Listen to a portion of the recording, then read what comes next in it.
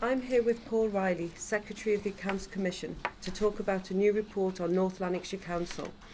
Paul, can you start by telling us briefly what this report is about?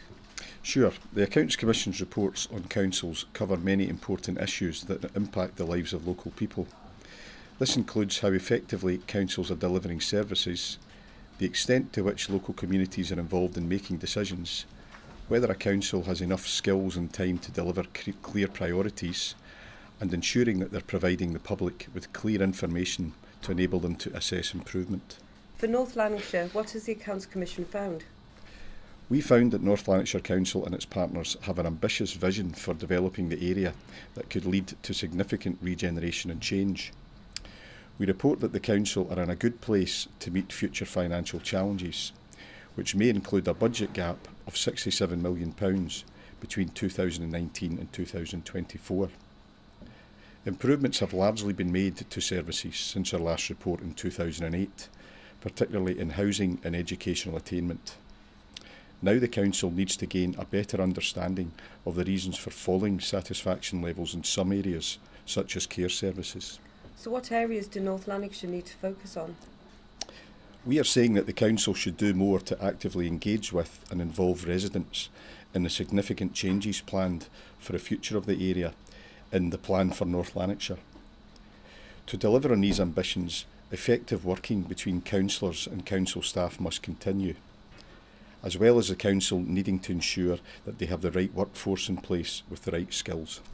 From your report, North Lanarkshire Council seem to have an emphasis on improving services for young people and engaging with them. What did you find in your report? One of the council's priorities is supporting children and young people to realise their full potential. This includes closing the gap between how well children from the wealthiest and poorest areas perform at school. This is improving, but for those living in the most deprived areas, the attainment gap has not reduced.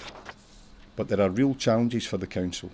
For example, child poverty levels are above the Scottish average in all but 2 council wards, and by 2041 it is projected that the area's working age population will fall below the national average. The Council needs to plan and manage the impact of this on services and the local economy. In our report, we also highlight that young people are actively engaged in North Lanarkshire. For example, there is an agreement between North Lanarkshire Children's Services Partnership and the Children and Young People of North Lanarkshire, which sets out how partners will work together with children and young people. This demonstrates a continuing commitment to youth engagement. The Council has also established Club 365, providing free meals and learning-based activities to children during weekends and school holidays. Other innovative schemes include a Health and Social Care Academy, providing opportunities for pupils to gain qualifications and practical experience to help them get jobs in this sector. Finally then, what challenges lie ahead for North Lanarkshire Council? As I've already said, the vision for North Lanarkshire is ambitious. The Commission would now like to see the Council develop plans to ensure that they can deliver on this. At the same time, the Council needs to keep focusing on underperforming services, as well as better understanding the reasons for falling satisfaction levels. And finally, the Council must finalise its workforce plans, looking ahead to the skills and resource they need for the future. With this, we think the Council can be well placed to meet the financial challenges lying ahead. Paul, thank you very much, and you can download and read the full report at audit-scotland.gov.uk.